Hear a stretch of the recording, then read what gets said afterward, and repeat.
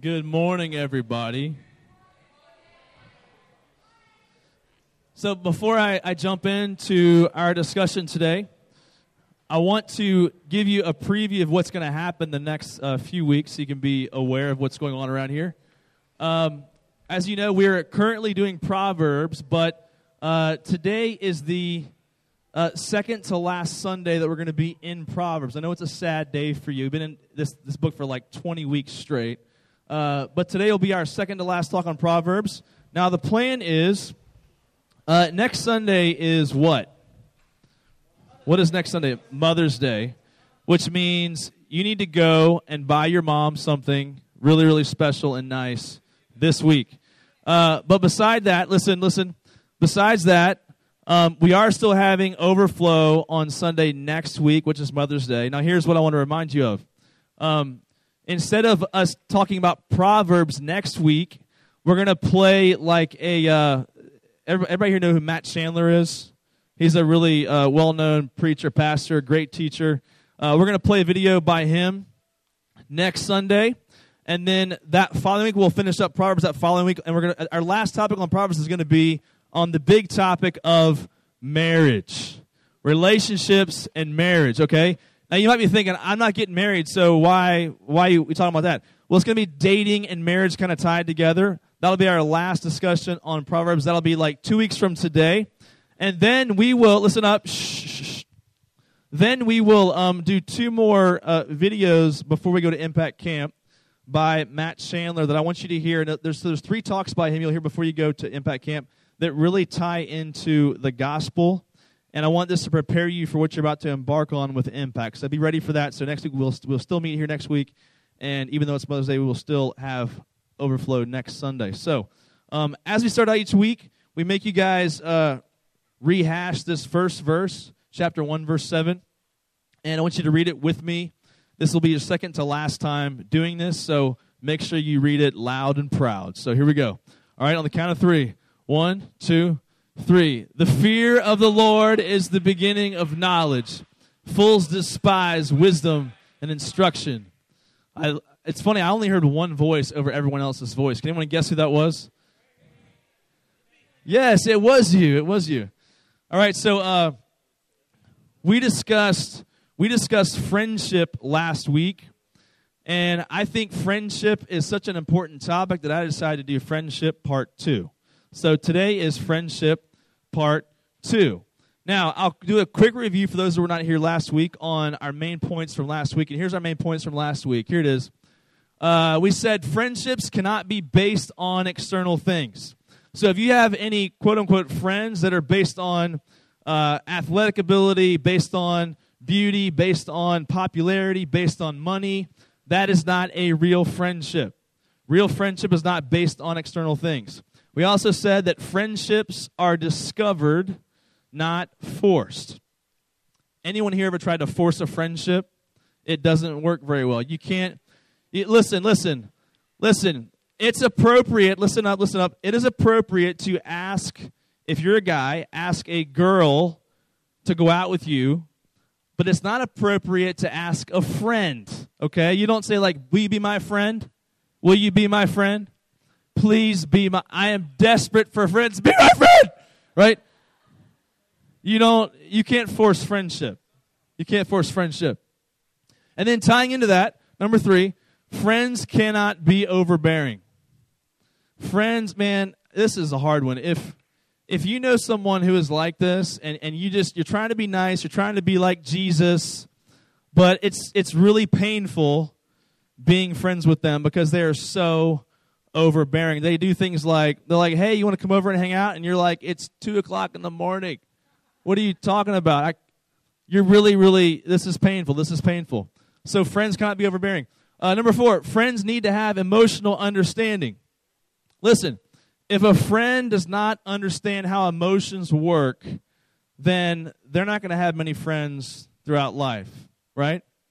We said last week that if you're someone that jokes around a lot, and if your joking leads to people getting hurt all the time, then it's not joking, it's sin. So friends have to understand how emotions work, and if they don't get that, they're not going to have any friends. Then last 2, real friends tell you the truth. So real friends tell you the truth. And then real friends help you grow spiritually. So my hope as we read that list last week was that you saw this, you saw this and you said to yourself, you know what? I don't think I have any real friends.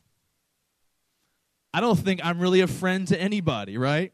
And that you would then get convicted about that and repent and turn towards Jesus in the midst of that. And so that's where today comes in, because you can understand all of these things about friendship, all these principles about friendship. But the question is, what happens when friendships just go bad? What happens when you're doing all these things, you feel like you got this thing nailed down, but just friendships just go bad, right?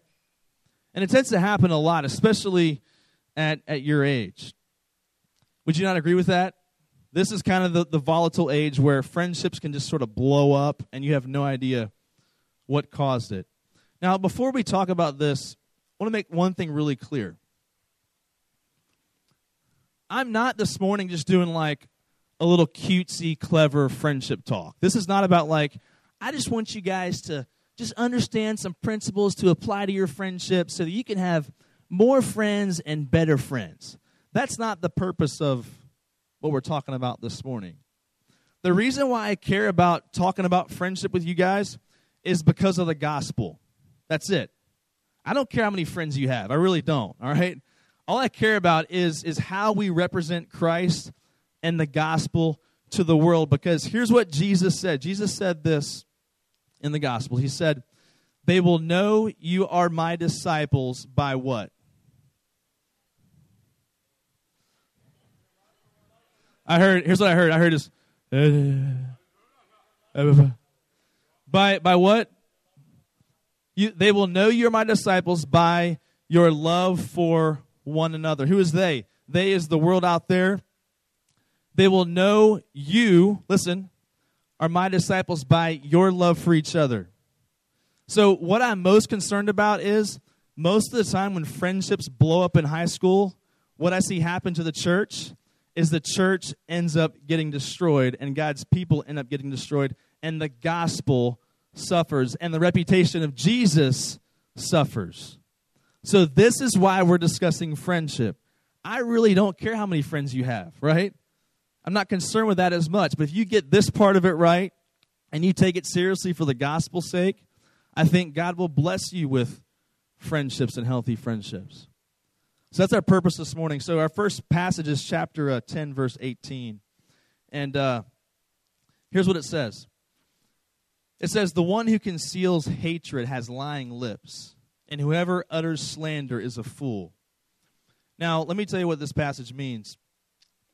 We can all attest to the idea that whenever friendships go bad and go bad quickly, that what happens is the person who's on the receiving end of that sin, whatever that sin might be, the person who feels like the victim, so to speak, in the friendship, that person ends up having a hatred or a strong, strong dislike to the other person. But what happens is you don't typically go around just announcing to everyone, you know, I hate so-and-so. I hate her. I hate him, right? You don't just walk around and announce it to people like that. You just kind of have this feeling in your heart, this seething bitterness. You might share it with a friend or two, but you're not going to walk around school just announcing it to everyone, because here's what happens. When you announce publicly your hatred for someone else, people start to go like, well, you kind of have issues. You need to get over that, right? They start to see you as the problem if you begin to do that. So most of us kind of have the self-awareness to know, I'm not just going to go spout out my hatred for everybody throughout school. I'm not going to do that, right? And so we tend to conceal it. But what this verse is saying is, if you conceal it completely, then you're essentially lying to yourself and lying to everyone else. So now it's not saying that you should go and just spread how much you hate people, like walk through school and be like, I hate him, I hate him, I hate him, and just, I hate you too, right? It's not saying you should like go spread and publicly say these things, but what it is saying is that if there's an issue between you and a friend, if you try to push it under the rug or conceal it, you are essentially being hypocritical and you are lying, right? You're lying to yourself. You're not being honest about the issue between you and your friend. And so there is a healthy way to go about resolving some of these things. So here's what you have to acknowledge. Listen, you have to acknowledge that sometimes friendships need repair. You can't ignore the fact that you can't think that friendships just kind of maintain themselves, right? They don't maintain themselves. They have to be maintained. At times they might need repair. And so to pretend like there's no issue is to lie. It's to lie to yourself. It's to lie to God. And there's a way to handle some of these issues. So here's what happens. If you're someone who does conceal this and you sort of stuff it away like most people do, here's what happens. It comes out in other ways. And this verse says it comes out in slander, meaning that you spread lies about people. It comes out, it's going to find a way to come out if you don't deal with it in the appropriate way. It'd be like, if you can picture this, my wife has these pots. We boil water on the stove. I really can't cook much. I can boil water pretty well, but beyond that, really can't cook a whole lot. But there's these pots, and they have like this lid on top, this clear lid, and the lid keeps everything pretty much inside. There's this one tiny little hole in the lid where the steam can escape. And this is kind of what happens whenever you have this concealed hatred for someone and you don't deal with it in the proper way, is that it's going to find its way out. It's going to eventually come out, and it usually comes out through slander, gossip, and lies. That's what normally happens. And so what I want you guys to do is do your first 3 questions at your tables. Go ahead and discuss questions 1 through 3. Go ahead and discuss.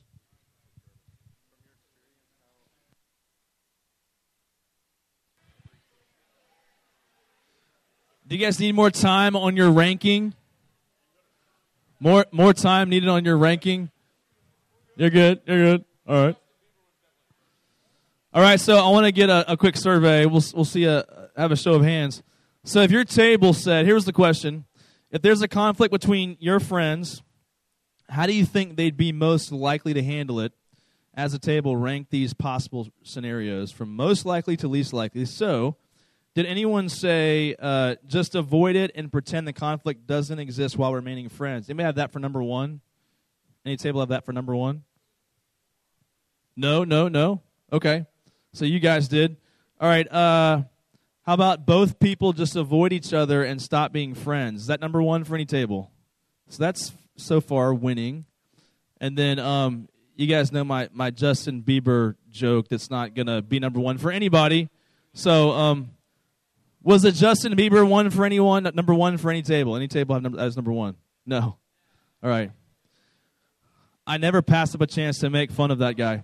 All right, the 4th one was, listen. The person who is sinned against confronts the other gently. There's forgiveness, and the friendship is strengthened. Was that number 1 for anybody?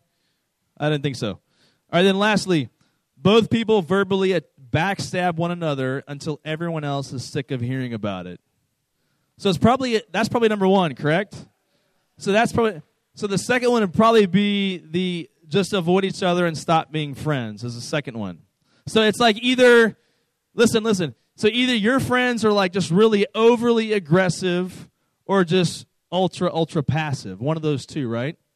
There's not much in between, right? Is that what you guys are saying to me? They're either just overly aggressive or they're ultra passive. Now, what I want to do is give you 4 things that I think are things to think about when you are going through conflict with a friendship, all right? So here's the first one. Chapter 11, verses 12 to 13, and we'll have these on the screen for you.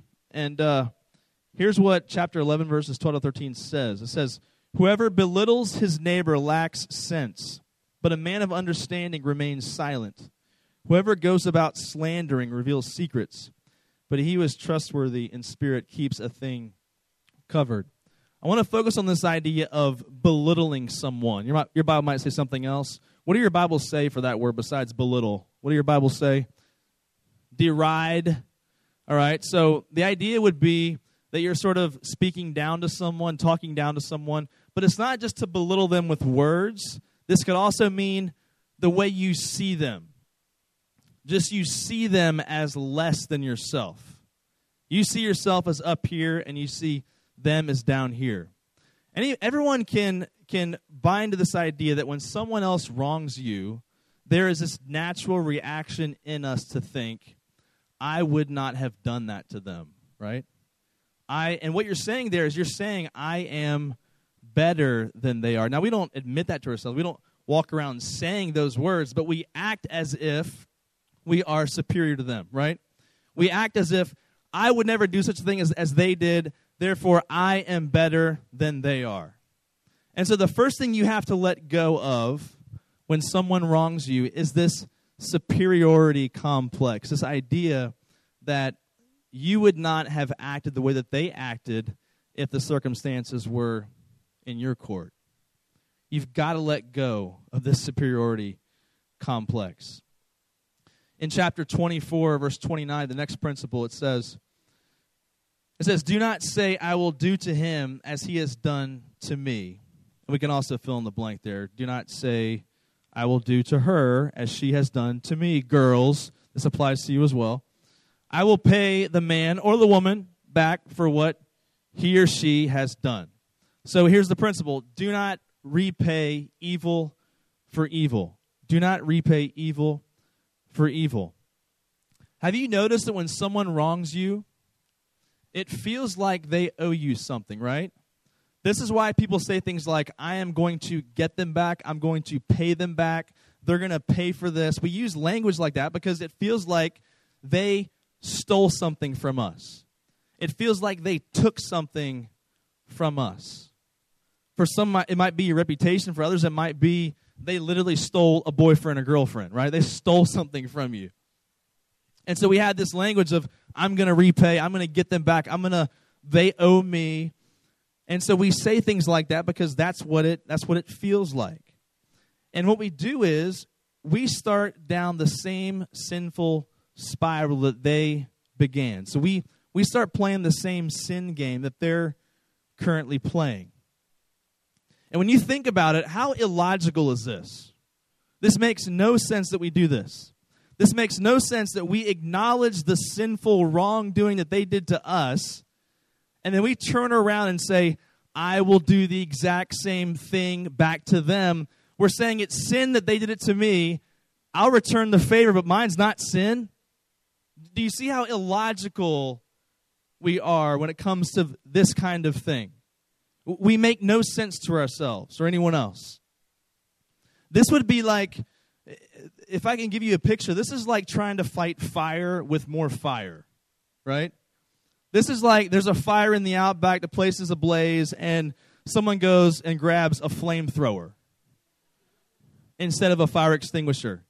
Oh, I got it, guys. I'll put it out, right? And it's like, no, that's going to make it worse. Put that down. You're an idiot, right? But this is what we do in we treat people like this instead of thinking that Christ's way is going to work. We take things into our hands and we make things worse with our own sin. This is exactly what we do. In fact, recently, I was just checking the weather on Facebook, just seeing what's going on in the world, and no one in the room that I'm talking about here, so don't worry about that. But I stumbled across this conversation that was just very insulting to both people. It was just back and forth between these two guys that I know, and don't act like you don't click on those conversations to people. I know you do. You see those conversations, you're like, oh, what's this about, right? And so it's not just me. So I'm just trying to be a good pastor, a good shepherd, trying to speak truth, right? And so so I see this conversation, and this thing just gets bad. I mean, it's just back and forth. There's tons of language, and I don't know the backstory of what happened here in the situation, but it looks bad. And on the front side, it looks very complex. It looks very complicated. As a pastor, I sit there and think, man, I don't know how these two guys are ever going to be friends again. It seems so complex. But when you look at it from a different perspective, relationship conflict is usually pretty simple, isn't it? It usually comes down to this person sinned as a result of their sin, this person sinned as a result of their sin against their sin, and no one's going to repent, no one's going to forgive, and that's what you have. It's usually pretty simple, but it often looks a lot more complex than it really is. And so here's what I want you to know this morning. What is the solution to this kind of conflict? What is the solution to the complex, complicated things that you see going on around you? The solution is more simple than you think it is. The solution is the gospel. The solution, church answer, is Jesus, right? The solution is the gospel. We can't sit here and say, I know you in your mind you're thinking of scenarios and you're thinking, well, you don't understand it. It's very complicated. It's more complex than that. No, it's not.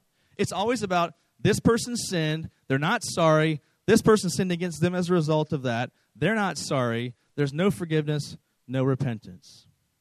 So let me ask you a question.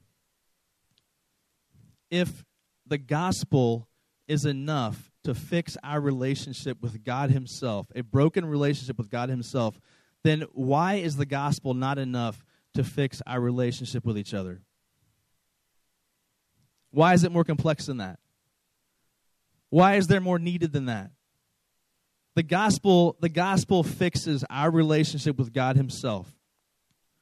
Grace, forgiveness, repentance. That's what fixes our relationship with God himself. And it's the exact same thing. That gospel unleashed in your life is what fixes relationship conflict in your life as well. Broken relationships. So do not repay evil for evil. So the next thing I want you to look at is chapter 25, verses 21 to 22. And it says this: if your enemy is hungry, give him bread to eat. And if he is thirsty, give him water to drink. For you will heap burning coals on his head, and the Lord will reward you. We saw this passage a few weeks ago, and so I wanted to repeat it again. And so basically it's saying simply, repay evil with good.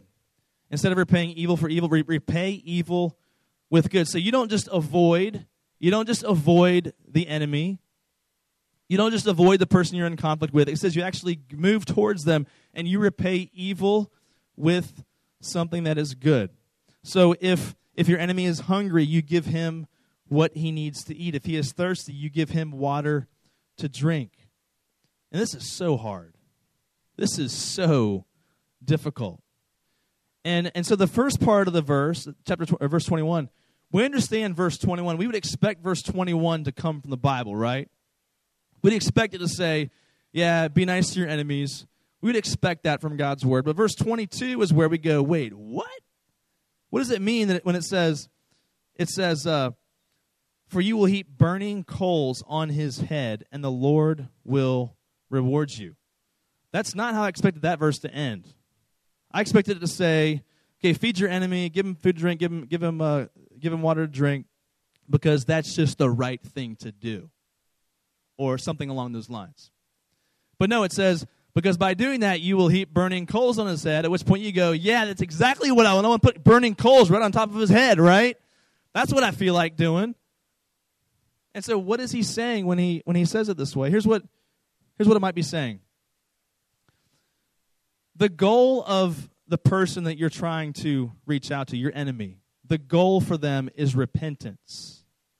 It is repentance. It is that you be so kind to them that they turn to Jesus. That they get kind of irritated. Anyone here ever been had coals sort of dropped down the back of your shirt?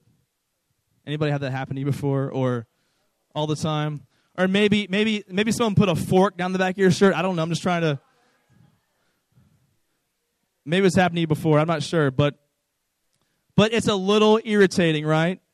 It's a little irritating, and I think that might be what he's trying to communicate here, is that the person might squirm a little bit and wonder, wait, why is this person doing this to me? Why are they being so kind to me? Because here's the question I want to ask you. What has the greatest chance of leading that person to repentance? Is it kindness, or is it being an enemy? Is it treating them harshly?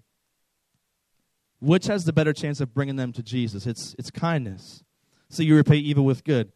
And then the last point, chapter 28, verse 13, it says, whoever conceals his transgressions will not prosper, but he who confesses and forsakes them will obtain mercy.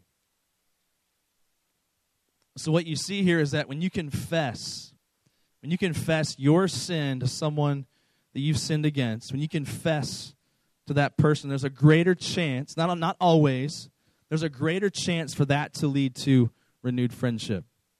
There's a greater chance for it to lead to the gospel doing its work in that relationship that you're enemies with. And so when I say confession, I'm not picturing like, a little priest in a little booth and a Catholic confession, but I'm talking about you go to that person and you acknowledge your sin. You say, hey, I know when I did this I was wrong. I was being selfish. You don't say things like, I'm sorry I did this to you, but I did it because you did this, right? That's not confession. That's not what we're talking about here. You own your sin. You own your junk, right? And you give them a chance. Here's the thing, guys. When you do that, there's a greater chance that they're going to own theirs as well. Not always, but there's a greater chance that they will. I've noticed this pattern with my son, and when I've had to, or when I've sinned and crossed the line and gotten harsh with him or something along those lines, said things I don't really want to say to him, and he reacts to that. And I have to go back to him and say, son, I'm sorry that I responded this way to you. I'm sorry I was mean to you. I'm sorry I said those harsh words to you. And almost always my son will find something he's done wrong, and he'll be like, well, Daddy, I'm sorry that I did this, this, and this. And I'm like, you did that too? What? And so he'll find it as a way to confess. Like, he'll confess, and it's just really cool to watch a 4-year-old kid get this. It's like if we model for him confession and repentance, he does the exact same thing. And it becomes easier for him to do that. So confession leads to a renewed friendship. Now, you might say, okay, Dave, I can do all those things. I can hit all those points. But, man, this whole thing just feels impossible. This whole thing just feels like it totally goes against all of my flesh, all of my willpower. And here's the thing, guys. You're right, it does. It totally goes against everything that in your heart you want to do. Everything. So I don't want you to forget this last point. And it comes from Luke chapter 18, verse 27. Go to the last slide. And so if you think to yourself, this is impossible, you're right, it is. It is impossible. But there's this little verse in chapter 18 of Luke in verse 27 where, go to the very last slide, if you will, where Jesus is talking about a rich man. And he says, it'd be easier for someone to pass through the eye of a needle, for a camel to pass through the eye of a needle, than for a rich man to enter God's kingdom. And the disciples respond how? Remember how they respond? They respond by saying what? They say, well, then who can be saved? Who can be saved? And this is Jesus' response. He says, what is impossible with men is possible with God. So he's talking about a rich man getting saved being possible. But what I want to say to you is this. Whatever, I think this verse applies to even relationships, whatever you think is impossible, you're right, it is impossible. Because you're thinking about that thing in your own strength. You're thinking about, okay, how can I muster up the strength to pull this thing off? How can I make this happen? And you're right, it's impossible. It should feel that way because what's impossible to man is possible to God.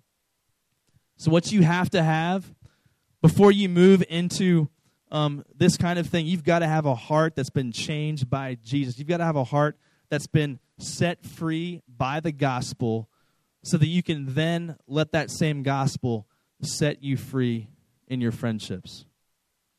So with that said, go ahead and do your last few questions when you're finished. Go ahead and wrap up with praying for your table. Go ahead and discuss.